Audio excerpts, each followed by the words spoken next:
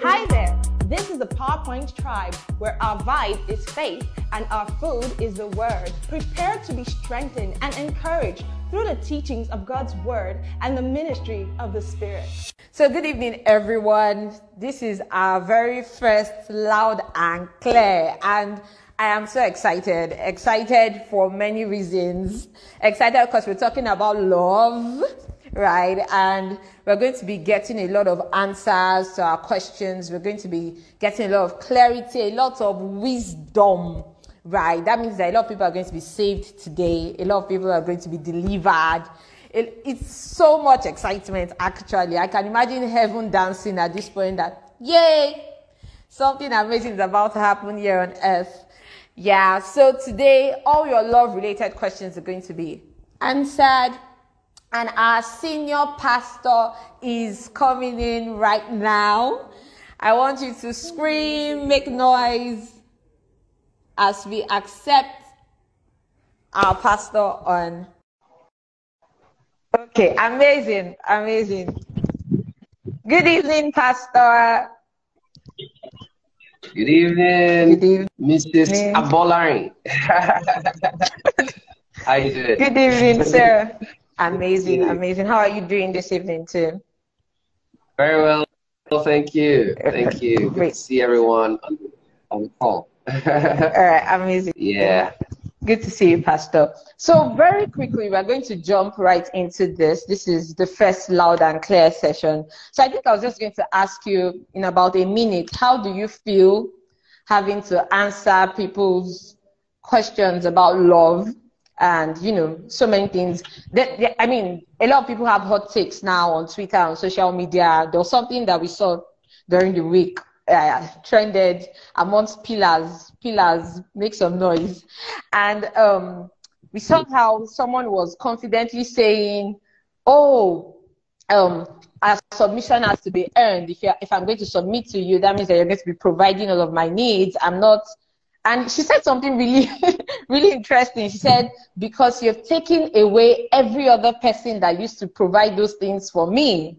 So now, if I'm going to be submitting to just you, that means that you're giving me everything that I need. I mean, if you give me everything I need, that means that my knees on the ground before you wake up, I can lie down and you walk over me. So what are your thoughts, Pastor?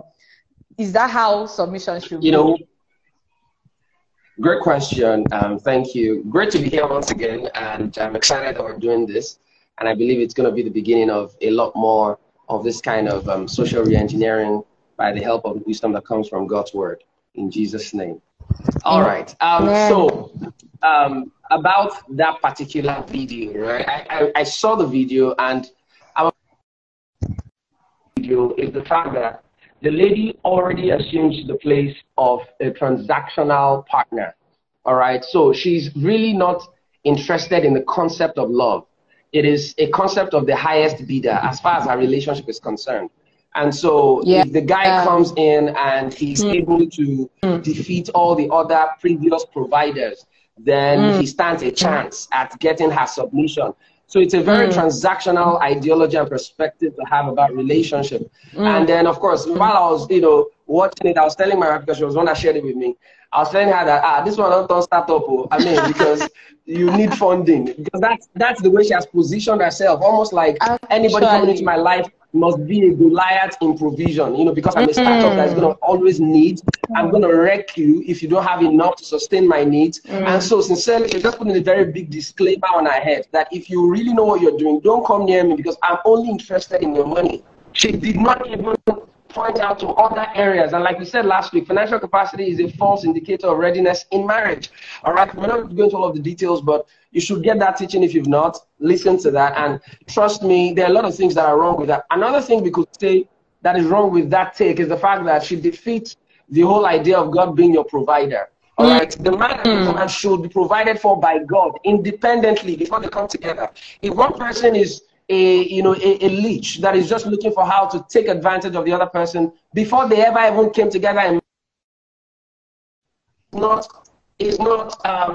all sufficient. No matter how much money he has, it is subject to diminishing returns. And so that means if the only thing that happens in that relationship is that one person continues to take from another, there will come a time that that money will get exhausted and nobody will have anything to share anymore. The man will not have, the woman will not have, because she has no intention of giving in that relationship. It's all about collecting. And the only thing valuable she can give is sex and massage, like she has said in the video. So you give me provisions, give me money, give me everything that other people could have provided for me while, I was still in the market. Now that you have come and you have eliminated all those other options that I have, then my entire needs are now on your head and on your neck. And the only thing I can give you in return is sex. And that's like the basest, thing that a woman can give in a relationship. There are a lot more, to give in a relationship than just giving sex. Trust me. We are not animals in that sense, that the only value that a woman can provide our man is sex in marriage. Come on. Bible says a woman that lacks discretion is like when you put gold in a pig's snout. Do you see? That's what it is when a woman lacks discretion. And so if all you think you are providing the man is sex and massage, then you already devalued yourself. And you think you are so needy and transactional that all the man needs to do to get you in marriage is to have enough money. Then you're just an item in the market. You're not more than that. And so it's wrong on all levels. And I don't want to go into all of the other layers of dysfunction that video reeks of. But that tells you the things that are trending in our world today and why we need to have these conversations from time to time, so that we can, push the truth out there as well, because a lot of lies are being peddled and it's trending for all the wrong reasons. People are jumping on it and saying, wow, yes, go girl, and stuff like that. And we need people to just stand up and teach the truth of God's word the way it is. Praise God. Wow. Wow. I've not heard such a deep analysis of this particular video like so far. So good. So good. We are not animals. We are not animals, really. And I think it's interesting how the society has made it seem like, your value as a woman really is sex. Like, just be that sex machine, be that person that can bring sex to the table, and then that's all there's obviously so much more. Obviously, I'm excited. So much more. I'm excited about this already. We are going to the truth is going to be coming out loud and clear. If you're still with us, can I see you type loud and clear tonight? Amazing. Loud and clear. Amazing. Nice. Okay, so we have a number of questions. We have so many questions. I think we got about over 30 something questions for tonight's session. Amazing. But so we just discussed the matter of transactional relationships, right? But there's something else that bothers a lot of people. So aside money, which is a major part of life, right? There's also that part of time. There's the aspect of time where a lot of people feel like, is this the right time? Am I getting into relationship? Okay, I have enough money now, but does that allow me to go into a relationship now? Is this the right time? I'm 19 years old. Am I old enough to be in a relationship? I'm 40. Am I not too old to even be in a relationship? When exactly is the right time for me to get into a relationship? And by extension, how long do I have to be in that relationship before I get married? Is the question clear, Pastor? Interesting question. So I'm going to reference the teaching from Sunday again. And I remember starting that teaching by enumerating the top 5 false indicators of readiness in marriage. And I understand how, culturally ingrained these things must have been. The fact that age is a major thing. Once you begin to tick to a certain age, your parents, your friends, everybody begins to look at you in a certain way. You go to O1 bed and you're no longer comfortable because you're not in a relationship, you've not brought anybody home, and people are getting worried. And so age, for a lot of people, for a lot of families, especially in this part of the world, there is that major pressure that, climbing that ladder of age, sort of brings along with itself. But what I would like to say to everyone and anyone out there is this: do not let anyone pressurize you into getting married because you are feeling late. Never. Trust me, no matter how early or late you think you're getting married for, all right, or getting married at, you will spend a lot more time that will blur the lines of how early or how late, much later down the years. What I'm saying by that is this. Let's say, for example, you spend 60 years in your marriage, which is a possibility. Let's say you live for as old as 90 years and you got married at 30. You're going to spend 60 years married. At that level of, volume of years spent married, it wouldn't matter whether you got married 25 or 35. It wouldn't matter at that point. But it would matter if you get married early into the wrong relationship because you allowed pressure become the factor that was helping you decide when to get married. You see, we wouldn't make this type of decision with any other thing. You won't say, it's time for me to, I'm already too old to get a car, or I'm already getting, older. All right, and I need a car immediately. And so you just go ahead and buy the most available car in the market without really checking it and doing your thorough check just because it's time for you to get a car. Nobody makes decisions like that on any matter. But when it comes to marriage, which is by far the most important decision you would ever make in your life, we suddenly become jittery and anxious, and we are so fearful. We don't want to, we don't want any additional year to pass. As though we are the ones in charge of who we will spend the rest of our lives with. What you need to understand is that you need to trust God. You need to trust God. The reason why people are anxious is because they don't trust God. God can make happen for you at 40. All right, what people are praying to get at 25 and still do not get. Your biological clock is not ticking. If God says you wait till 35, wait till then. Because by the time you spend 55 years in your marriage, it wouldn't bother you whether you got married 35, 32, 21, 24. It wouldn't matter, because guess what? You are 55 years old in your anniversary, in your marriage. Do you understand? It's better to get married late and get married right than get married early and get it wrong. Because there are people who got married at 24 but broke up at 28. They divorced at 28 because they got in there too early. I'd rather get married 31 and spend the rest of my life happily married than get married early, get the applause of everybody, get married in a nice hotel, nice event center, have a fantastic event. Everybody applauds it, puts it on Bella Ninja, and everybody's talking about it. And then 2 years down the line, the marriage no longer exists. Like I was saying a couple of weeks ago, on Wisdom, how that the marriage continues to get better to the degree, all right, or the wedding album, right, or the wedding itself, no matter how bad or good it went, it continues to get better with every successful season in that marriage. What I mean by that is, the more into that marriage you go, the more beautiful your wedding album becomes. No matter how poorly managed it was, no matter how poorly planned it was, no matter how horrible your shoe looked, no matter how badly your wedding gown looked on that day, if you're still in that marriage and you guys are having a fantastic time, you will look on that album and you will kiss yourselves and you will laugh and you have hugs because your marriage is sweet. It does not matter how beautiful the album is. Get married at the best hotel, have the most fabulous time in the world in your wedding. The more you get into that marriage and you begin to detest the idea of that man in your life, if you look at that album, it's going to remind you of all the mistakes you've ever made in your life, and you will detest it for the rest of your life.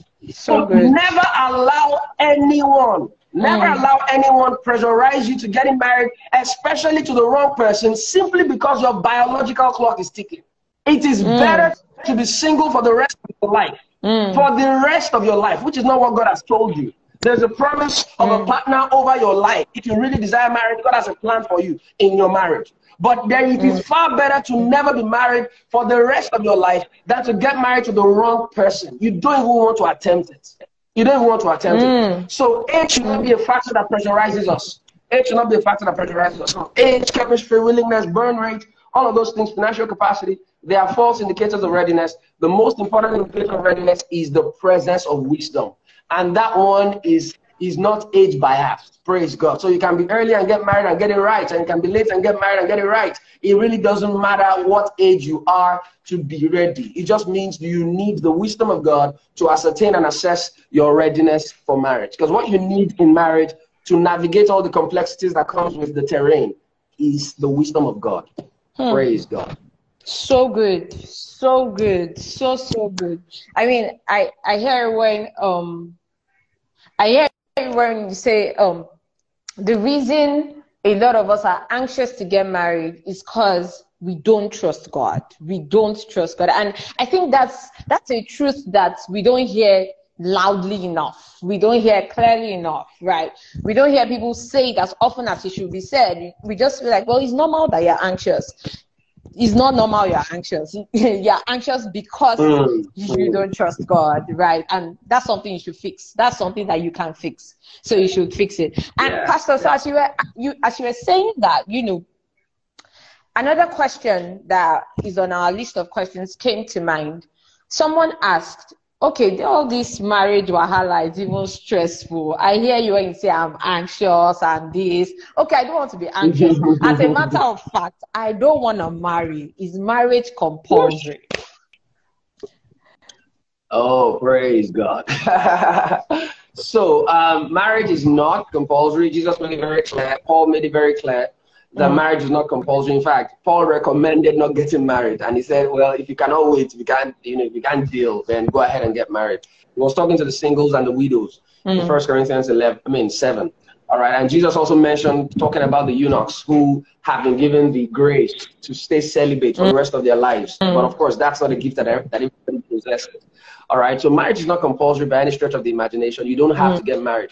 So there are those who may not get married because it's a grace given to them by God to serve him in celibacy. All right. Perhaps that was the grace that was upon Prophetess Anna, and then she maybe violated it for the first 7 years, and she went back to that purpose, and then she served God for the rest of her life. All right. Celibate in the temple, praying and fasting for the rest of her life till Jesus came and showed up.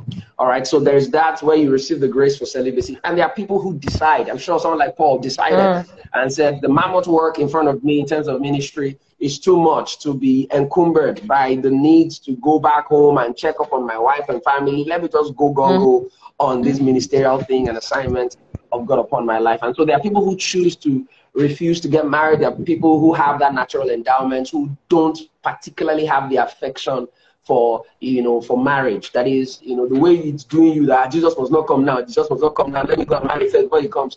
They don't have such things in their heart. That is, there's nothing that makes them feel like they must have sex. It's not one of those things on their bucket list. They just want to please God. And it's a grace. It's a gift from above. Jesus made it very clear. All right. So it's not compulsory to get married. It's not. It's not. It's not compulsory. It does not, it does not define how fulfilled you will live. I mean, two of the most fulfilled people in the world and ever recorded in scripture were not even married. Jesus Christ, Apostle Paul, they were not married. And so how could we say Jesus being a perfect example, not getting married? All right. Jesus, our perfect example, did not get married. That is, he's the perfection of our example, and he didn't get married. So that tells you that in terms of the perfection of the fulfillment of the purpose of God for a man's life, marriage may not be involved.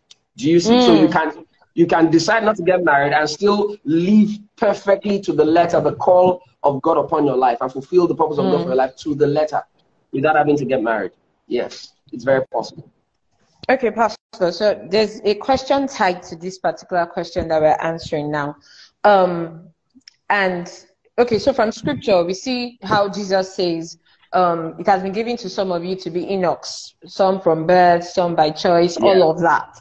So the question now is, how does a person tell the difference between this grace has been given to me to become an eunuch, different from I was tempted to say that. Different from different from you probably being a victim of a dysfunction that you have experienced from your childhood. So you probably grew up in a family where, you didn't get to appreciate love. You didn't get to appreciate the concept of marriage. So it was like, I beg, I don't want to be a part of this thing ever. So how am I sure that, that is not what I am experiencing, that I am now interpreting as God has given me the grace Good question. to be single? Very good question. Now, for those who have been affected by dysfunction or a bad experience from their past, they will know. You will know. You can't, except you're deceiving yourself, when you are still yet to recover from a past injury to your emotions, or a past wound or a scar. All right. And, and obviously you will notice some cyclical experiences in your life that lay credence to the fact that you are yet to fully recover from that particular incident. All right. So you will definitely know if you are suffering from a lack of recovery or healing from a past dysfunction or a past experience. And if it is also grace, you would also know. You would also know. Moreover, that one is even, it sort of seeps into your psychological, emotional, and biological domains. So it's not just a spiritual thing. For those who've been called to eunuch, to be eunuchs, it's not a spiritual calling. It affects their biology. They don't want to have sex. They don't have desire for it. Do you see? It affects your biology. It affects your psyche. It affects everything.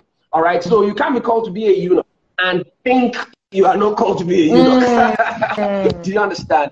You can't be called to be a eunuch and not be sure. Do you see? And so if you have desire for sex, you are not a eunuch. Now you can decide to please God by putting all of that affection at bay and please God with your life, like a person like Paul, which he said, I also have the right to take a lead about a sister. That is, I can as well get married. I don't have the prohibition to get married. I can get married. All right. So he decided to sort of lay down at the altar of grace and altar of the purpose of God for his life so that he could pursue the assignment of God upon his life, you know, fully. Do you understand? And so there is that. That is, you are a full-blooded man, you have affections for ladies, and you can be triggered and stimulated and all of that, but you choose to lay it aside and commit to a higher call. There's that. But if you're called to be a eunuch, it would affect your biology. You can't be mistaken about it.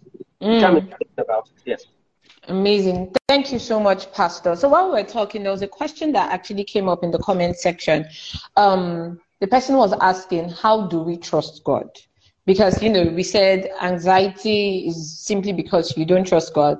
So the person is asking, how do we trust God? Good question. Now, the only way to trust God is to know him. Trust is built on knowledge. You can't know God, or you can't trust God in an abstract context. You can't trust God without knowledge. All right. I can't trust someone I do not know. I can't. All right. So trust is built over time. Faith is built on the premise of knowledge.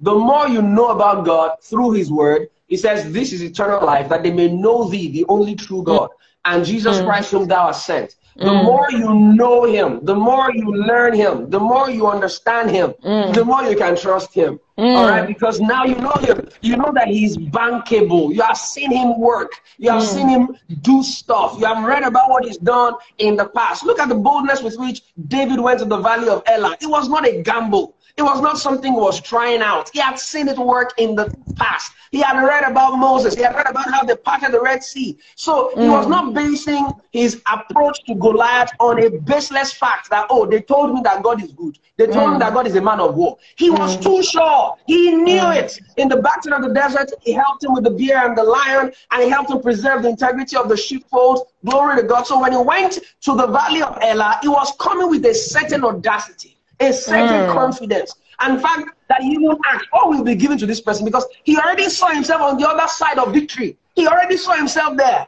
It was not, let me see how it goes. Let's not talk about reward yet. He said, what will be given to the man? He already saw himself. That should tell you how confident he was. But that trust cannot be built on nothing. And that's why Job, he said, I've been hearing you with the hearing of the ears. He says, but now I see you. So he came through experience, through knowledge, through meditation, to a place of understanding and assurance, a place of knowledge that I know this God. You know, at some point, Peter could deny. At another point, they beat him to stop preaching, and he still couldn't stop. He had come to a place of persuasion. The same way Abraham came to a place of persuasion about God. And it is based on knowledge. God told Abraham, walk before me and be thou perfect. You've got to walk with God. You've got to know God. You can't be not reading your Bible, not praying, not meditating in God's word, and expect trust to be imparted on you. You can't just trust God in an abstract context.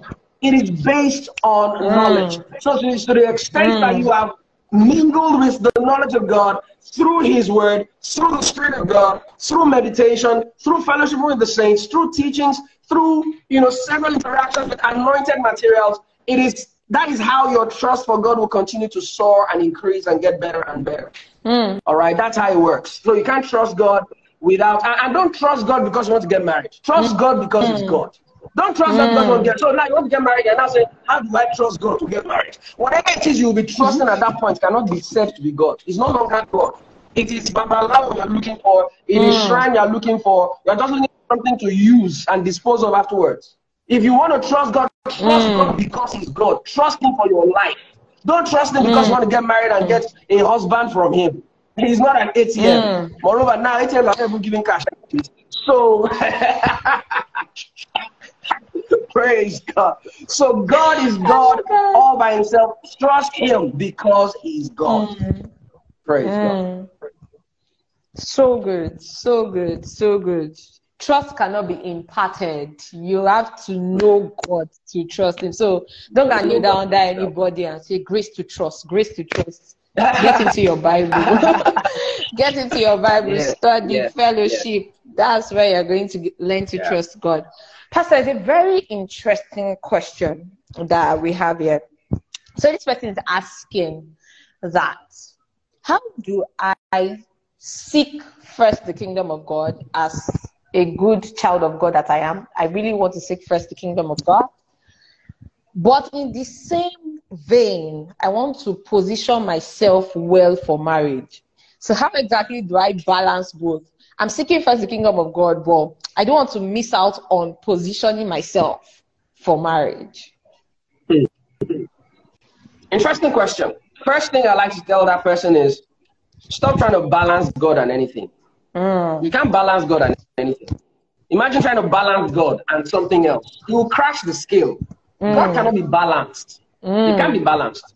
So, one thing the Holy Spirit showed me recently, Matthew 6:33, it says, seek ye first the kingdom of God. And then you would assume that He's saying, then seek second other things, then seek third other things. He said, seek ye first the kingdom of God, and all other things shall be added. You should never stop seeking first, because seeking first is seeking only. That's what it really, really means. That means when you seek first the kingdom of God and His righteousness, God is not saying seek first the kingdom of God, then seek next your career, then seek next your family, then seek next your political ambition. No, because while you are seeking next, you are no longer seeking first. God He never wants you to take your eyes off Him. He never wants you to take your eyes off Him. So it is seek first, seek only, seek absolutely for the rest of your life. It is while you are seeking Him, other things will be added. Other things, including marriage. So you don't seek God and then seek marriage and try to be balancing them. You can't balance God. You seek Him, get lost in Him. Then while you're getting into Him and loving Him and knowing Him and pursuing His purpose for your life, you will be finding everything that is in alignment with your purpose in Him. Including your marriage, including your children, including your success in your career, in your business. Everything is right inside Him. It is as far as you begin to travel into Him that you begin to collide with your own purpose, including your marriage. Praise the name of the Lord. So what I would say is, don't try to balance seeking first the kingdom of God and positioning for marriage. Just seek first the kingdom of God. Seek only the kingdom of God. To the extent that your marriage is in alignment with the kingdom, it is to that extent you will find your marriage in the kingdom while you're seeking God. Praise God. Wow, so good. Seeking first is seeking only. So once you're seeking first, you are not seeking next. There's nothing else on your list, actually. That's the only thing. There's nothing else. Amazing. That's a hard truth to swallow. Yeah. Very hard one to swallow. Because what? Yes. Okay. Thank you so much, Pastor. So we're going to be asking another question. Let's talk about breakfast for a bit. Let's talk about breakfast. Let's talk about breakfast. So this person is asking, how can I handle breakup in a way that honors God? Interesting.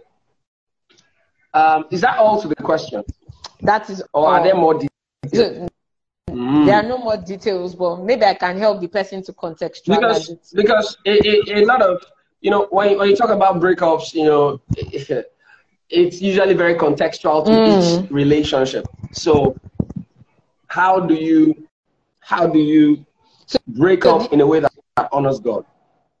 So this person has... Let me try to give you a flesh. Let me try to give you the flesh and answer that robust version of the question. Now, I believe the person is trying to say that, how do I know that I'm breaking up for the right reasons and the right way? So let me try to answer the first question. How do I know that I'm breaking up for the right reasons? Now, you will know if you're breaking up for the right reasons, all right, if you know the Word of God. There are times people break up for the wrong reasons. And the reason why they will think they are right, breaking up for the wrong reasons, is because they do not know God. Hebrews chapter 4, verse 12, the Bible says that the Word of God is quick and powerful, sharper than any two-edged sword, piercing to the dividing asunder of the soul and the spirit, the joints and the marrow.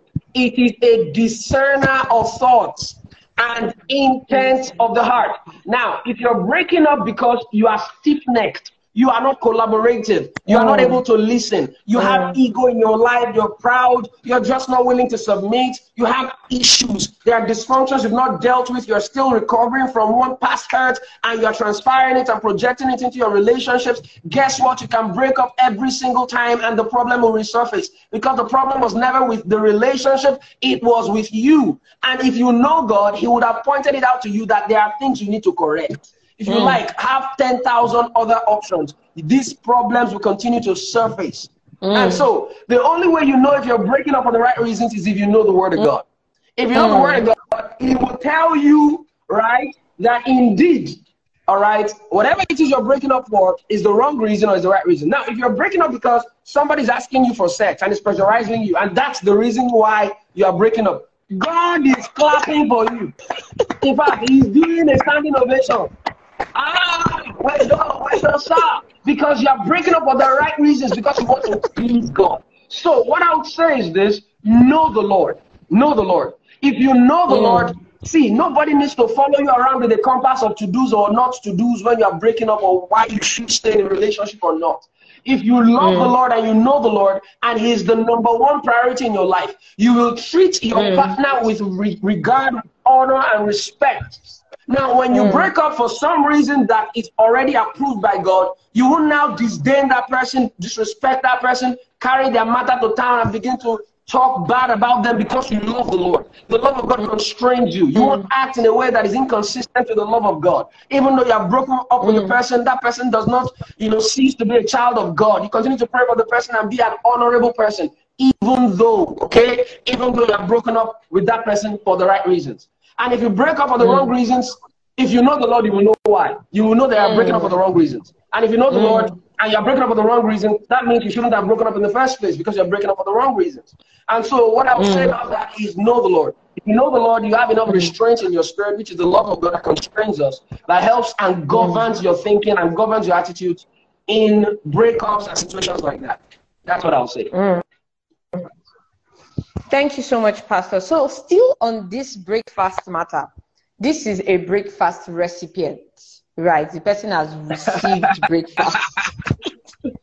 And this person has English breakfast. Oh my God.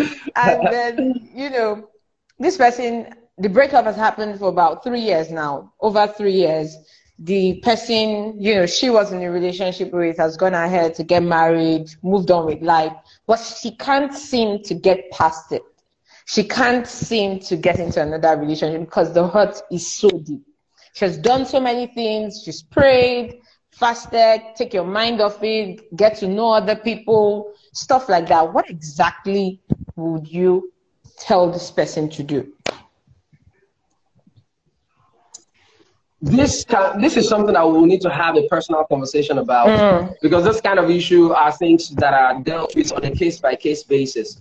You don't want to apply a general approach to a unique challenge or a unique problem. Do you understand? So I'll need to ask a lot of questions. Why did you break up with that person? What happened in that relationship? Were there some scarring situations? There's some scarring events in that relationship? All right. How deeply hurt were you? Have you dealt with it with God? All right. Because God can heal you. God can heal the brokenhearted. All right. And I would not recommend that you go from relationship to relationship until you are done resolving the hurt in your heart. Because if you go from relationship to relationship, you see, another relationship does not heal you from the scars of a former relationship. I'll say that again. Another relationship does not heal you from the scars of a previous relationship. What you will do with such a new relationship is to project your insecurities and the errors and the faults and the hurts and the pains and the scars of the previous relationship. You will project it into the next relationship, and thereby creating a cyclical event for yourself. And it will not look like it is all men indeed that are scum and that are treating you like that, not knowing that you are the one projecting all your dysfunctions on them, such that even if you find a good man who is willing to love you so well, you're already receiving him with some level of caution, some level of scrutiny. Are you sure you're not like Kola? Are you sure you're not like Bode?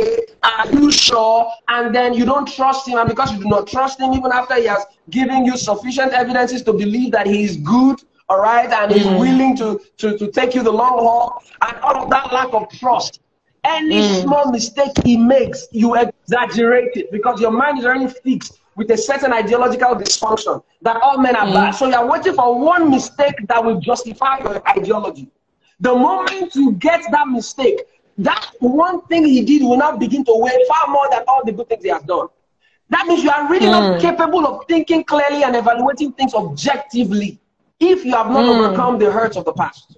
If you have not, because the moment you get into a new relationship with that hurt, you are very cautious. You are very careful because it's like wounds that have not been healed. It's a lot more sensitive than the other parts of your skin. You are very sensitive. So you've got to heal first. If you don't heal, you have no right of engagement. You can't be engaging another person until you heal. Until you heal, you can't be engaging another person. Let God heal you. Let God be your husband. Let him be your boyfriend. He never serves breakfast. Praise God. Hallelujah. Praise God. He doesn't serve breakfast. He loves you with an everlasting love. Fall in love. Dive into the ocean of his deep everlasting love. Dive into it and receive comfort, receive grace, receive encouragement, receive love, acceptance in that love. Then after you have been inundated in that love, when you are ready, you will know. The Holy Ghost will signal it. He will signal it and you will know. Yeah. But don't be hopping from a relationship to relationship, hoping for a dysfunction to be adjusted or healed by another relationship. None of us can satisfy one another. None of us. So a relationship will never satisfy you. If you are deeply hurt, a relationship cannot heal you. None of us. We all need a savior, including those that are married. All of us. All right. So it's important that people get healed before they begin to attempt getting into another relationship. Thank you so much, Pastor. Wow, that was intense. If you haven't healed, you have no right of engagement, and none of us can satisfy each other. You can't be satisfied by your spouse. Nah, we all need Jesus. We all need to fall in love with Jesus. I need to acknowledge Pastor Timmy. I just saw that he joined the IG live session. Pastor Timmy, good to see you. Thanks for joining us. God bless your heart. We love you so much. Thank you, Pastor Timmy. All right, so go good ahead. to see you, sir. All right, thank you. Thanks so much, Pastor. Thank you, everyone. I see that the numbers keep increasing. We have over 108 people now. Oh, 111 now. Just keeps increasing. Okay, so amazing. I would like us to take a second to invite people, right? Just take 1 second, share the link, just invite people to join this, because this is such a deluge of wisdom. Nobody should be missing out on this. Nobody should be missing out. Wake them up. Tell them, wake up. Even if you are sleeping, stand up now. This is not a time to be asleep. This is so good. Thank you so much, Pastor. This has been so good. So there's this other question, right? So this person is asking, she says, I'm a virgin, and getting into the relationship, myself and my partner already agreed, no sex in this relationship. But as we are going on in the relationship, our dear brother in the Lord is now saying that even if we will not have sex, we will at least have 1 or 2 kisses here and there. Sister, at least greet me with a holy kiss. What's going on? And she's like, and she's saying, speaking in tongues and laying on of hands. Dangerous. And she's saying that I believe strongly that you know, kisses are wrong in relationships. What exactly do I do? Am I wrong? Am I overthinking things? Is kissing, you know, permissible? You are not overthinking things. It is wrong. It is wrong. All right. You know, my grandma would say, whatever you will not eat, don't smell it. So let's assume that sex is eating, kissing is smelling. And if you don't want to eat it, why are you smelling it? Why are you coming near to it? Why? You know, another thing I say again is, you know, I'm going to ask this question. I think I've asked this at an LQ before. All right. If a guy is at the, you know, tip of a cliff, right, at the edge of a cliff, at what point does he fall? Is it at the point where he goes off the cliff, or at the point where you hear the loud thud on the floor and he lands on the floor at the base of the cliff? At what point does he fall? At what point? I like to have answers. At what point does the guy fall? From the moment that is at the edge of the cliff.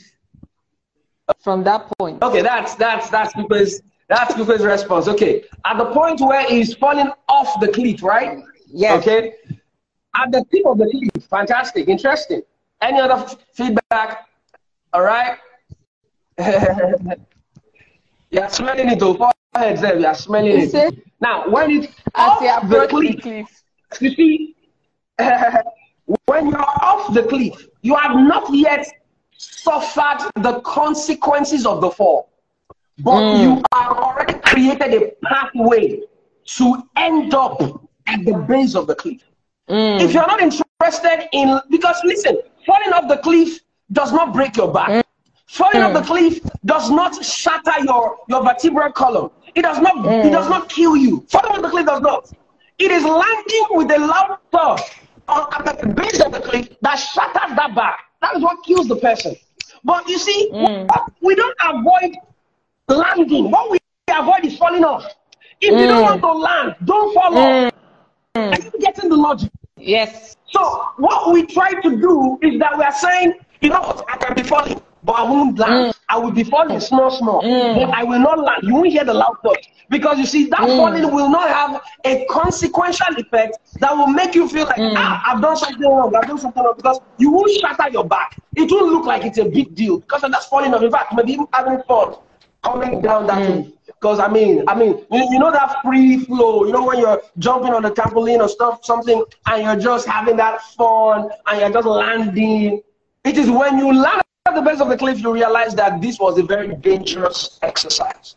And that is why I tell people, nobody who had sex, all right, godly believers who didn't plan to have sex, many of those unplanned sex started with kisses.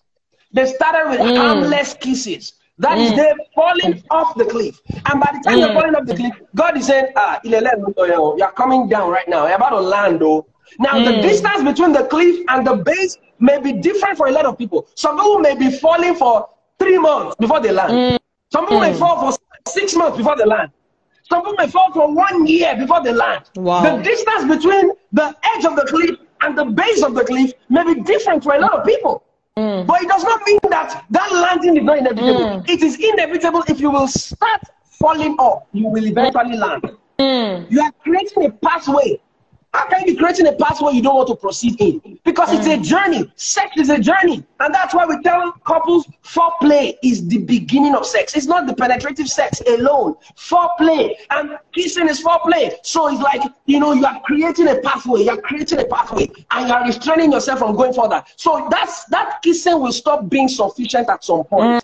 You will start touching. That touching will no longer be sufficient at some point. You will start trying to do it, you know, without penetrative sex, but you'll be trying to give a form and, you know, a shape to the sex. You'll be doing the sex with your clothes on, in that sense. And then you remove clothes, but you have still not started having penetrative sex until you have penetrative sex. And if by that time you now start regretting it, you should have started regretting it the moment you kissed the first time, and you desist from it. That's how you avoid landing. Because if you will continue to fall, you will eventually land. Yeah. It's a journey. You can't stop. Why would you start something you don't want to finish? Why would you smell what you don't want to eat? Stop it. And if you have the Holy Ghost in you, he will tell you. That's why you're asking this question, because you know it's not right.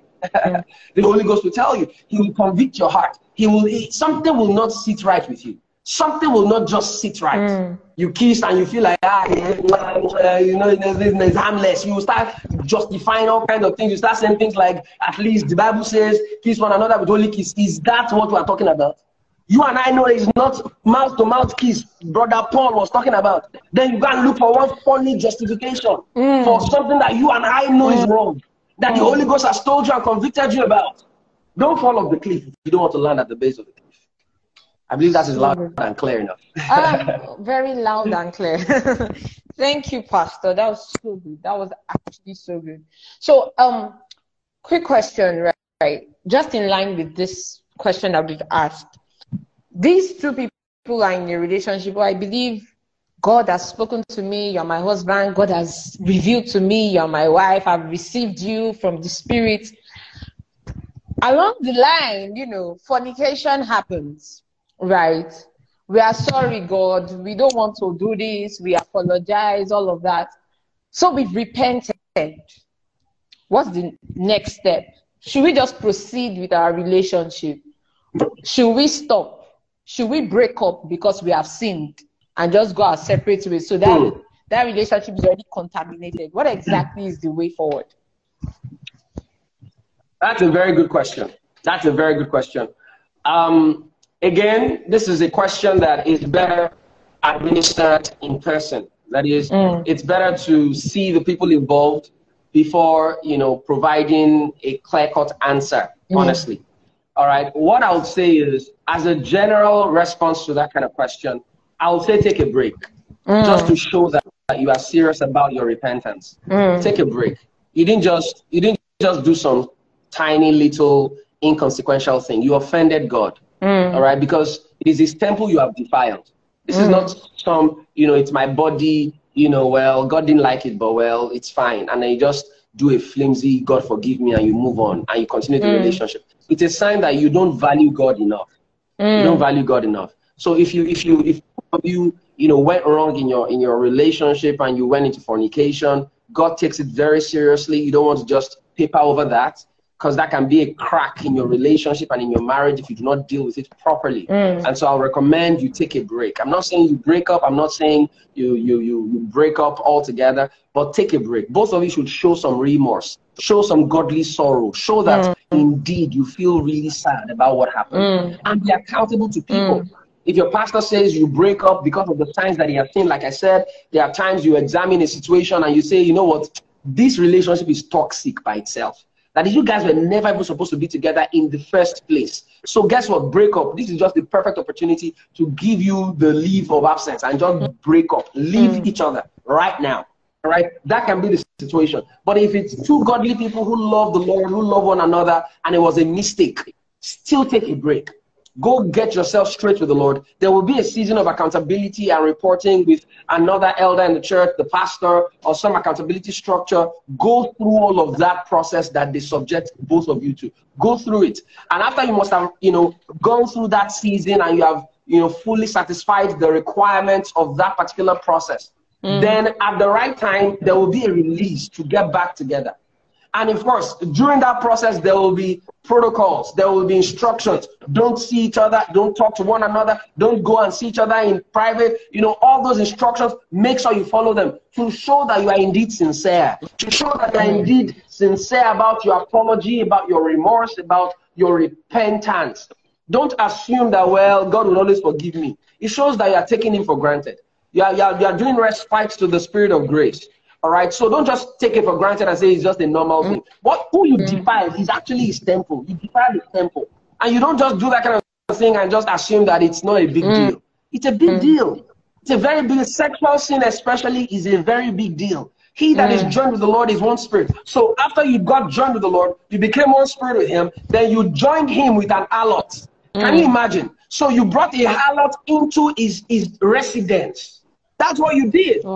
Because the only kind of sex that God, approves of and ordains is the one that is done in marriage. That's the only one that does not violate His agreed, contract with you. The moment you got born again, you were in a covenant with God. You became joined with the Lord. So the moment you get involved with someone that is not yet your wife, you have defiled your temple. You have brought in a harlot into the residence of God. And so you need to take some time, go out of that relationship, take some break. I'm not saying break up, take a break, both of you especially. Because I don't expect that you're going into a relationship with someone that is not even a Christian, that does not have the same value system like you do. And this is for the case of believers who are Christians who made a mistake.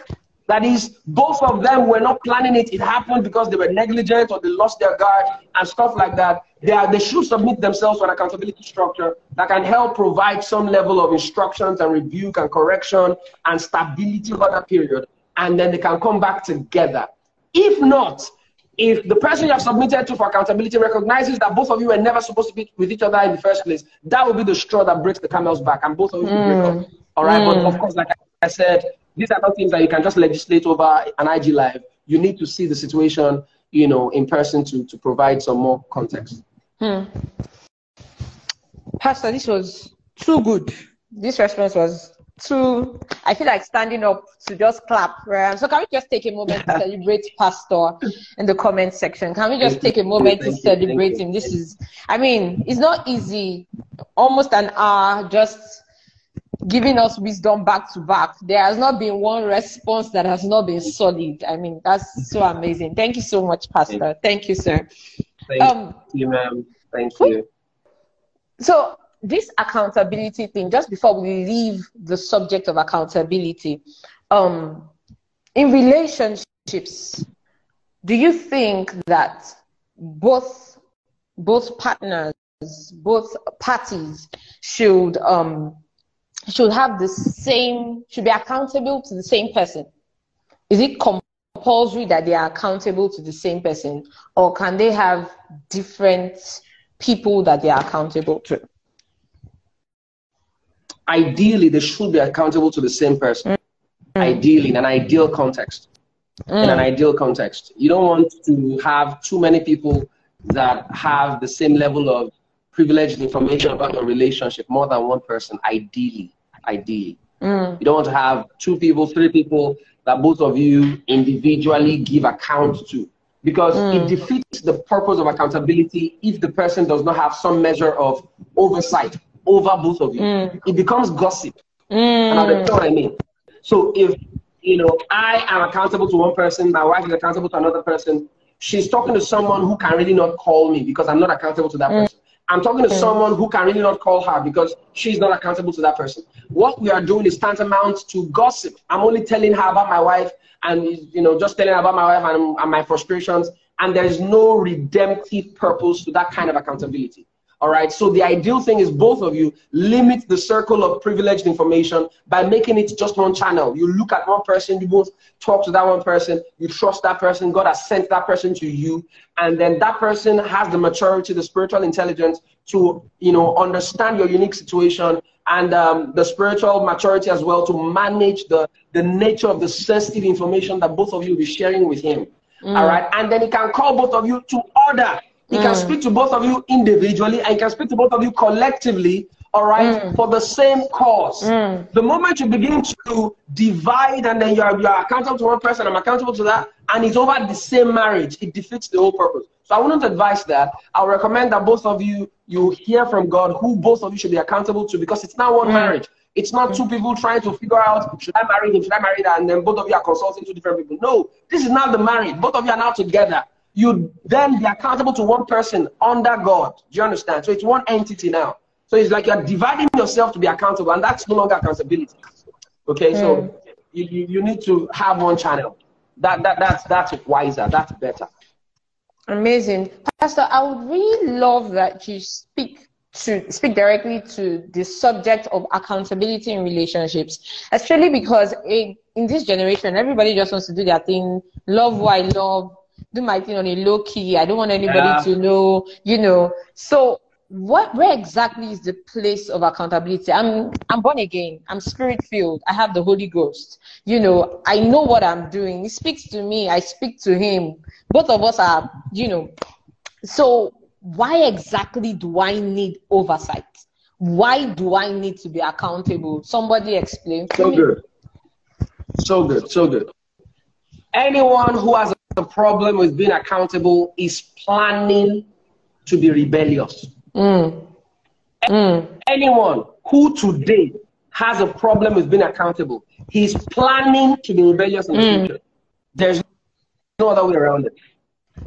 If a partner has a problem with you being accountable, he is planning to release the fullest extent of his violence, his lust, without restraint in the future. Remember what we talked about last week, how that the guy was in terms, he couldn't be changed. It is a sign of a mad person in a relationship. When you're in a relationship and you have a problem with being changed, with being restrained, with being told what to do, with being accountable, it is because you are planning to be rebellious. Because why should you have a problem with being accountable? If you are not planning to go to places that you know somebody will tell you not to go to, and you don't want to have that restraint, so you want to go anywhere you want to go. So that's the only reason why you would not want accountability. And that is why it is more consistent with our generation of Gen Zs and millennials, because we really do not like people telling us what to do. So we are planning to not have restraints. That's why we lack accountability. So when you do not have accountability structures around you, you see it is a very red flag, especially for ladies. Look out for it in a man, because there are a lot more men that lack accountability structures than women. Women are far more predisposed to be accountable. They are far more predisposed. Far more. You know, while I was on campus, it will shock you. I went, you know, it was our first date. I was going to take my wife to Ventura in Ibadan. I was going to come back the very same day. And then my wife called her mom, who would never have known whether she went out or not. I mean, you're supposed to be in school. I mean, as long as you're in school, nobody called me about you doing anything wrong. And she called her mom just to tell her that, you know what, my friend and I will be going to Ibadan. I'll be back that same day. It touched me in a very special way, because that gave me that impression that, you see, this person does not plan to be rebellious. It's not part of her plan. She does not plan to be outside of covering. She doesn't want to go to a place where her parents will not at least have that level of goodwill about. She was willing to be accountable to someone that will and may never know if she traveled or not, if she went to Ibadan or not. And she was willing to be accountable. For me, for example, I never really called my parents for that, because a guy is not naturally predisposed to always have to tell people what he's doing, because we like to be independent. We like to own our stuff, own our decisions. And so it takes a bit of an extra, you know, effort for a guy to go about the ideas of accountability, because we like to be in charge. We like to be in control. Do you see? And so if you are in a relationship with a guy, or there's a guy coming around you, and you can see that he does not have an accountability structure around him, it's a very red flag. Because any guy who cannot be changed is planning to be violent. Any guy who cannot be changed, because that change there is talking about restraint, it's talking about control, it's talking about limitation. And if he does not already subject himself to that form of accountability structure by himself, he's planning to release the full wrath of his violence on his partner, or his lust on other people against his partner, because he has nobody that can call him to order. And so it's a very important thing, Gen Z or not, it doesn't matter who you are, you need to have someone that you're accountable to, that you tell things, and you give them unsolicited reports about your endeavors, about your life, about your relationship. Unsolicited. They don't have to ask for it. And guess what? You also give them the permission in advance to adjust, correct, rectify, ratify any of your decisions without concern for how you are feeling. If God called them your father, if God called them your pastor, if God called them your instructor for that season, guess what? Many of the things they will tell you to do may not be in alignment with what you already want to do. But there is a reason why they are there. And they can save you from your own foolishness. Do you see? So you give unsolicited. The relationship that I was in a relationship before I met my wife is the worst relationship I mean, not like I had many anyways, but I've shared the story several times. The litmus test that it was a horrible relationship was the fact that nobody knew. It was me, myself, and I that I was accountable to in the entire relationship. And it was disaster. And it was a litmus test. So you ask him, okay, who else in your who do you submit to? And he says, no, Jesus Christ. Run. Jesus Christ. There's no human being I can run to. It's Jesus. Okay, please let me just pack my bags and be going. Do you see? So it's a very important thing to look out for. The guy has to be accountable to someone. He has to allow himself to be restrained by another person apart from himself. He cannot be the highest governing authority in the relationship. No. Somebody else has to be over him. Yes. Yeah. So good. Thank you, Pastor. Thank you so much.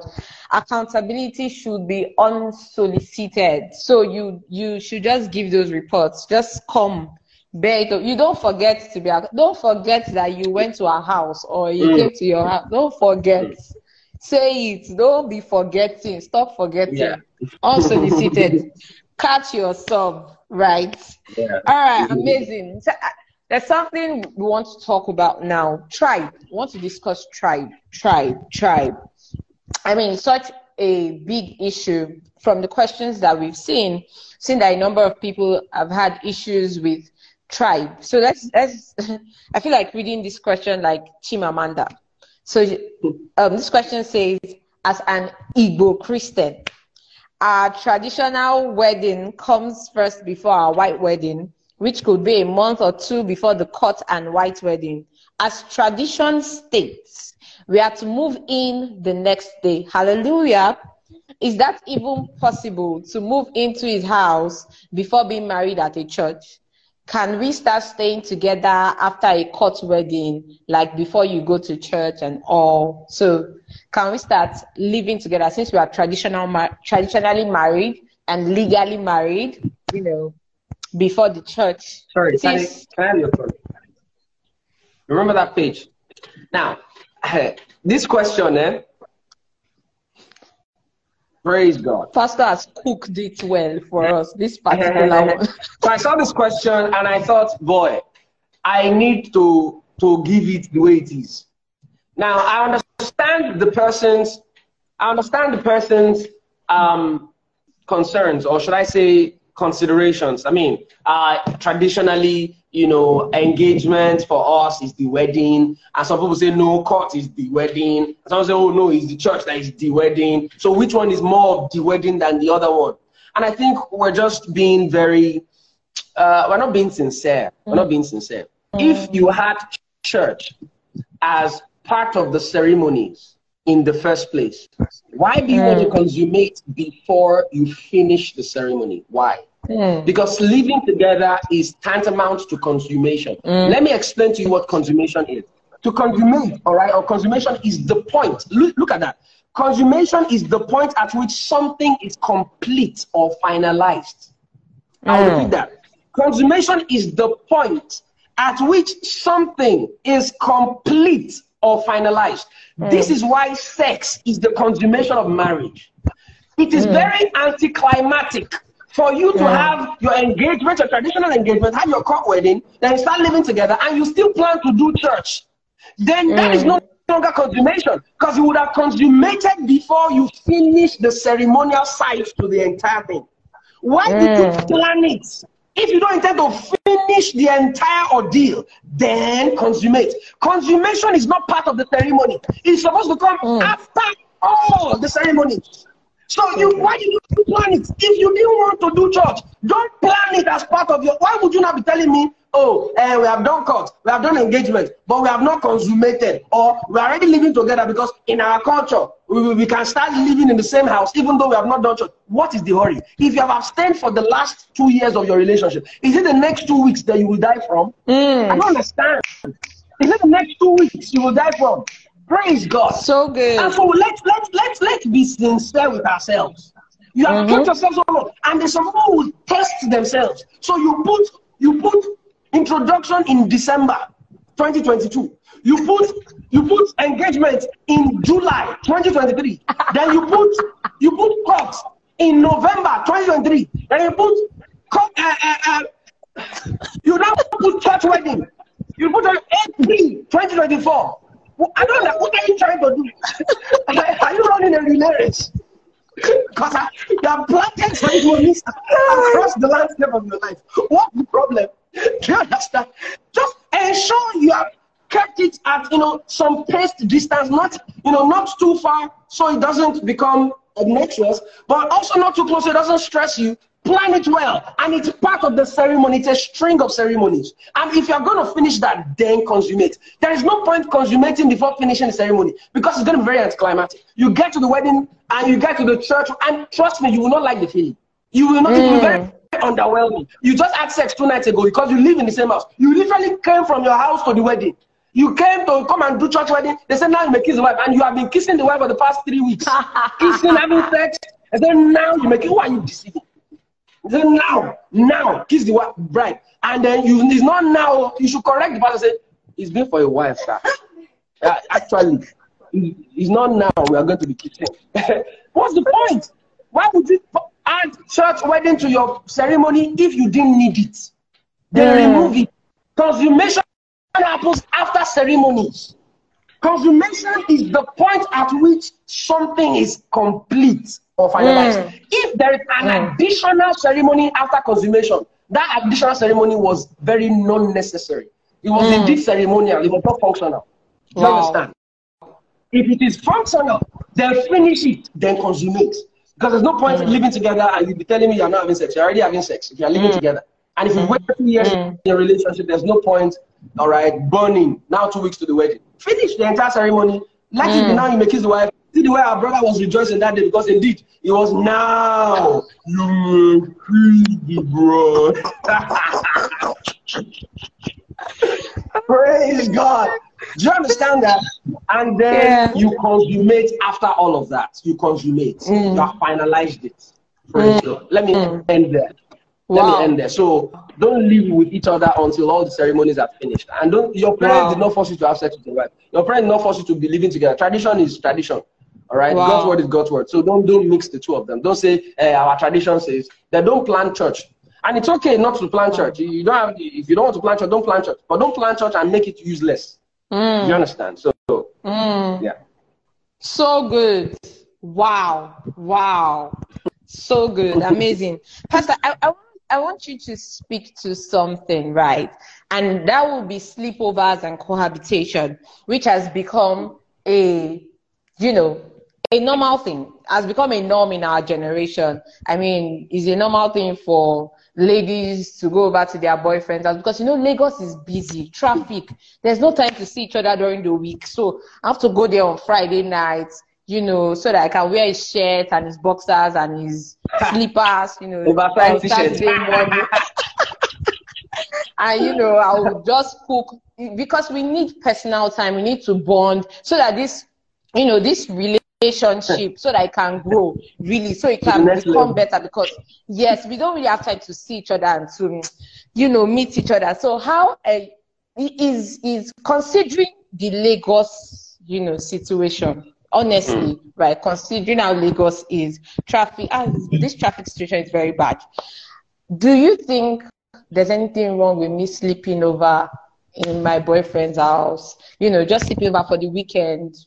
I'm not living with him. I just sleeping over. Nothing. Everything is wrong with it. Everything is wrong with it. Everything is wrong with it. Everything is wrong with it. You see, as a Christian, you've got to be careful the things you see as expedient. You see, at a level of Christianity and at a level when you're still growing, you'll be talking about, is it a sin or not? At a certain level, you'll be thinking, is it expedient? Paul, at a level, it was no longer sin or no sin. That was it's a conversation for the babes, according to him. He said, these things, it's a matter of expediency. When I measure it, does it make sense in the scale of God? That is, does this thing have a redemptive ROI? What's the point? What am I really trying to achieve? Now, when you talk about sleeping at your partner's house before, you're not living together. You're just, there's no quote unquote, there's no way to get back. You give yourself that reason. Because while it was getting late, you were watching the time. It's a very convenient excuse. It's a very convenient excuse. So I'll give myself as an example. My wife was living in Falulu in Surulere, and we're dating, and I was working in Bagada, and I was living in Ujojubega. And I would leave work. It was very late because I was executive assistant to 2 very busy executives. And it was very tedious. And sometimes I'm leaving work around 7, and we need to see because relationships, you need that level of engagement. And so I will go to our house 7 p.m. I'll enter bus, stressful after a long day, go there and be refreshed. Because by that time, my wife would have, well, back then, my babe, she would have cooked something, prepared something. So I'll get there, you know, eat and be refreshed. Praise God. But guess what? Hallelujah. It can be 10 p.m., 11 p.m. I'm going to Oguntunde that night. If I perish, I perish. That's the mindset you must have. There are some things you should never negotiate. You are not homeless. Yes, thank you. Thank you very much. You are not homeless. There are some things you should never negotiate. Go home. Don't try yourself. Why are you trying yourself? Why are you putting fire under your bosom? You will be burned. Stop it. Yeah. Stop it. And even while she was living there, she never lived alone. She had at least 2 people that were staying with her, you know, at every point. And so it was not, oh, a situation of we go there and then for the next 3 hours we're all by ourselves. You don't want to create, oh, let's get into Yoruba now. You don't want to create room for the enemy.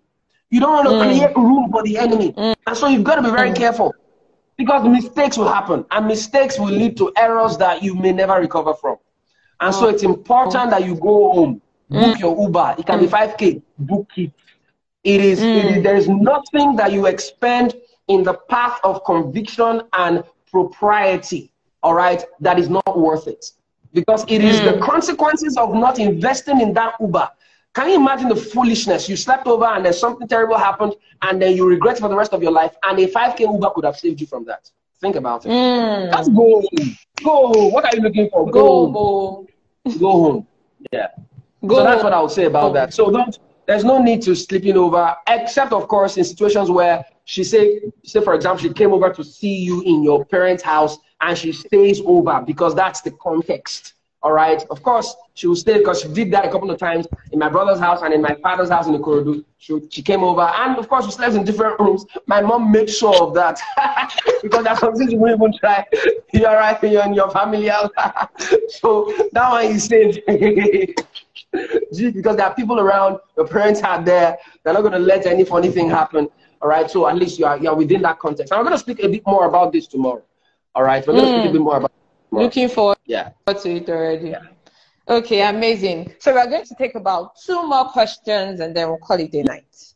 Amazing. Yes, it's been quite a night. There's sales tomorrow. Actually, it's been a stretch.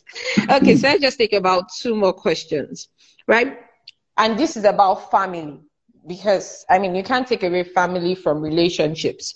So we're going to, this person says, what do you do when your parents, as the man, are not granting marital consent for you to proceed to get married?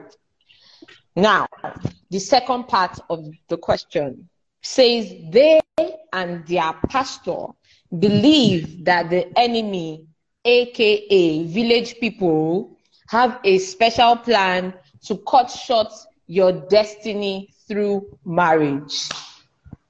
Interesting. What do you do? That's a new one. Very new. Now, what I would say about that is let me answer them in, let me recreate the context in 2 parts, right? The first one, you know, your parents, they love you. It's not so much about a pastor or any prophet. They just don't want you to marry somebody that is not in your tribe because of their reasons. I mean, they probably had bad experiences in the past with that particular tribe. And so they're very, you know, they're just very careful and maybe in some cases very aggressive about their prohibitions against you marrying from that tribe and all of that. Number one, as much as possible, have your non-negotiables with God in the place of prayer. All right. If you're convinced about that person, let it be a non-negotiable factor. That is, your parents will not push you away from God's will for your life. Have that non-negotiable conviction about this person before you even go into the table of appealing to your parents, because that's the next step. After having it, because if you don't have a non-negotiable conviction about that person, your parents will sway you, other things will sway you, a prophet will sway you, because you don't even have a conviction by yourself. Have your conviction. Be sure that that man is your man. Be sure that that babe is your babe. Be sure that that person is your partner, is your wife, is your husband. Then go to your parents and begin the appeal process. Begin to appeal. Ensure that you satisfy the entire protocol of appeal beg them. In fact, be willing to sacrifice 1 extra year or even 2 extra years on the platform of appeal. Wow. Just so that you can show to your parents that you really desire their blessing. You will eventually wear them out with your patience. Because ultimately, they will rather you are married and happy than you are unmarried because you didn't marry somebody that they didn't want you to marry. They will rather you are married and happy. They don't like the fact that the husband came from this tribe that they don't like, but they will rather that you're happy. By the time they are faced with the possibility of having a child that is not married, and this man has stayed with her for the last 2 years just to convince them, if the parents indeed love you, they will come down to your level and allow it, because you have shown tremendous long suffering and patience. But you did not bow, you did not cower, you did not change your mind. You were just patient through the negotiations, telling them that this is the man. We are willing to, continue to pray and hope that you come around. Now, after you have satisfied all of those protocols and you have explored all of those options, you've appealed to them. After 2 years, for example, they still did not bend, they didn't even attempt to think about it. Then you can then begin to explore other options. You can get, of course, in those 2 years, you probably bring your pastor, you bring other people, family members, people you can get on your side to appeal to them. If all those things fail, if you go ahead to marry under God, you have done your best. Because God will not expect you to sacrifice your marital destiny because of your parents' sentiments. He won't. He won't. Wow. He doesn't expect you to sacrifice your marital destiny on the strength of your parents' sentiments. That's what I would say. So, if they do not, align with you because you are very certain, but they do not align with you, they're not willing to consider your own position and they're not willing to consider you in any way. You're not getting married for them. They're already married. You're not getting married for them. So at the end of the day, you will have to move on with your life and continue to hope that they will come over. But for you to now say you will break up because your parents, that means you were never convinced. You didn't have conviction. And if you break up because of the traditional bias, will they rather you get married to someone that is from your tribe or is beating you? Would they rather you get married to someone that is from your tribe, but he's adulterous? He's going to cheat on you. He is not your husband, but they are comfortable with it. That means you are marrying for them. It's their marriage you're living in the second generation. It's not your marriage. Do you see? And so at some point, you will have to just take that high road of, you know what, I tried my best, and God sees my heart. But I'm not going to sacrifice the marital destiny on the strength of your own sentiments or bias. Because if you probably lived in my generation, you wouldn't have had that same bias. It was probably your generation that had that bias, and you guys went very strongly to that bias. I'm not going to be affected by that bias, but I'm going to try all I can to appeal to you that you come on my side. And by my patience and long suffering, hopefully you will come to that level of realization that indeed these people are meant for themselves. But you must, not that after 1 month, your parents are not agreeing. 1 month, you're already printing poster. You're already printing cards. You're inviting your pastor. You say, come and bless my parents. I don't care about them. That's very unwise. Don't do that. Ooh. Ensure that you explore every possible means of reconciliation and appeal before you take any drastic measures. So good. Wear them out with patience. Amazing. I don't think I've ever heard this particular question responded to in this light. Never. This is so good. Thank you. Thank you so much, Pastor. So the last question, right? Last question for tonight, because we still have a lot of questions, but for tonight, let's take this. Let's take this question as the last question. And it's still about parents, right? You're in a relationship with someone whose parents seem overly involved in the decisions they make concerning the relationship, right? Or concerning their lives. It's almost like, oh, you're doing this because mommy said. You're doing this because daddy said. You're doing this. And this, so the lady automatically has fears, right? Or can I marry this kind of man? Am I sure, we are going to be able to make decisions on our own as a family? And context, this man still lives with his parents and there isn't exactly any plan to move out yet. So, Yeah. Those are very many red flags in one person. Many red flags. In fact, the guy is all red right now. Too many red flags. All right. I would not recommend that you go ahead with a relationship or marriage with such a person. I will not. Because it violates the principles of oneness. The two will not become two. The two will become one. If that one is becoming 1.5, 1.3, 1.2, because parents are involved, somebody is involved, it threatens the integrity of that marriage to start with. So you need a man who is his own man. You don't need a man who is still, just pandering to his parents' wishes and desires and all of those things. And there are a lot of factors that could lead to him becoming that person. It could be a situation where he's probably the only child or something like that, and he's always been dependent on his parents. It could be a situation where his personality is just predisposed to always seeking the parents, guidance on every single thing. And it's not wrong to be accountable to your parents. No, there are people that have their fathers as their mentors and as their spiritual fathers, and it's fine because the father is, well in that capacity to provide oversight on literally almost everything. And there is a difference, okay, from when you're being accountable to your parents on the level of, okay, my parents should know this, from when you cannot even make simple basic decisions as the man in your own home, all right, without asking parents, asking your mom, asking, your dad, what do you think? Okay, oh yeah, where do we name our children? In fact, what do we name my child? Oh yeah, where do we get married? Okay, when, where, how, every single thing you're asking, your wife tells you, okay, let's do this, and like, let's talk to mommy. Eh? What does mommy think? And all of that. It's a very red flag. It's a red flag. And if you notice that in a relationship, until it's resolved, don't go ahead. I will not recommend you go ahead. I won't recommend you go ahead at all, because his commitment is really not to you anymore. That's what you remember what we said on Sunday. The weight a woman carries is so powerful that she's like a magnet that draws a man, right, from her parents or from his parents. That's a massive magnet. Now, the parents have a magnet, but the magnet your woman commands is bigger, and the circumference and the circle of, what do you call that stuff now? I can't remember the technical name. That circle is wider than the circle that the magnet of your parents pull. Yeah, that magnetic force field, that pull that your wife commands is stronger than the one that your parents commands. Because the moment you find her, Bible says you live to cleave. Now, you will not live, but you are not fully cleaving, because you are still bringing and importing ideologies, decisions, instructions from your former life into your new life, and you are not contaminating the integrity of your new life. It's a very red flag. And so if a man is not a man by himself, he really cannot fully live. That means he will never really fully cleave. And if he cannot cleave, both of them will not become one. That means you are really not in a relationship. You are just in a social club. You are in a relationship with his mom, his father. It's just a parapet thing.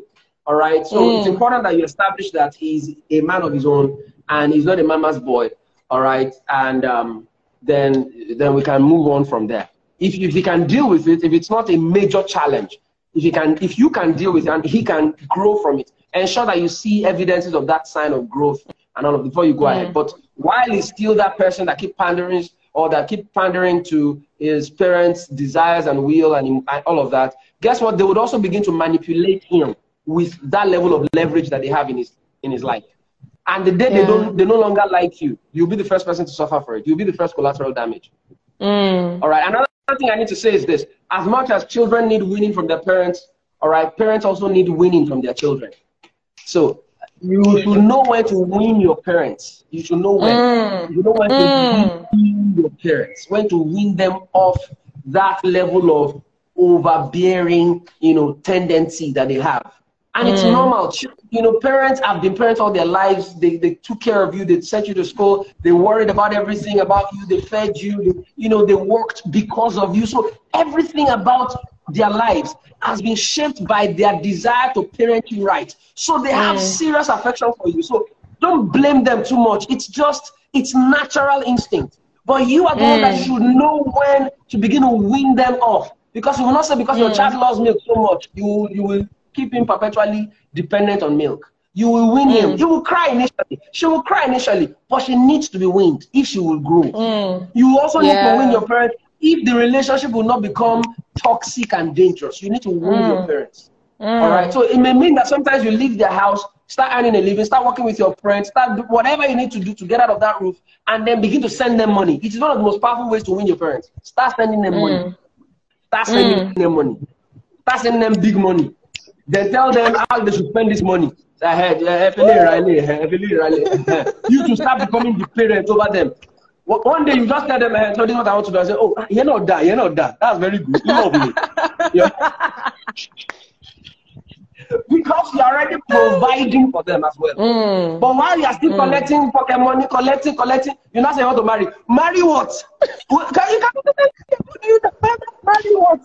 You can see me. You can see.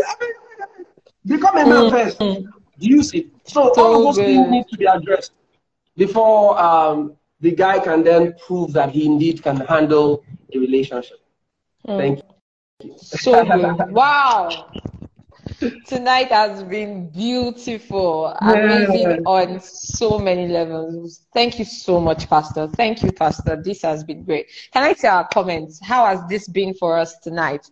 This has been so good, so good. Pastor, do you have any final thoughts? Anything you probably want to share just finally in 1 minute? Well, I didn't prepare any final thoughts like that. But what I'll say is love the Lord. Love the Lord. Let the Lord be your first lover. Let him be the lover of your soul. Love him. Love him. If you love him, you won't get it wrong. Just love him. Love him.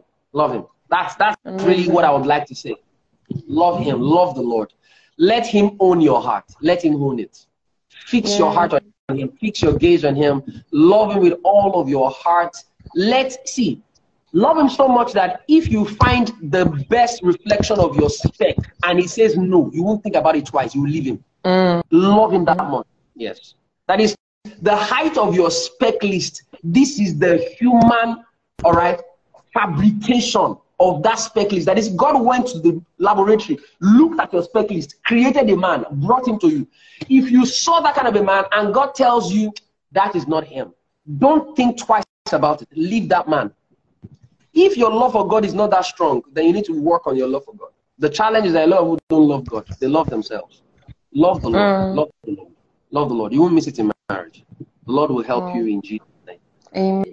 Amen. Thank you so much, Pastor. Thank you, everyone that joined us tonight. Wow, what a word. For more messages, connect with our tribesmen across all social media platforms at PowerPoint Tribe.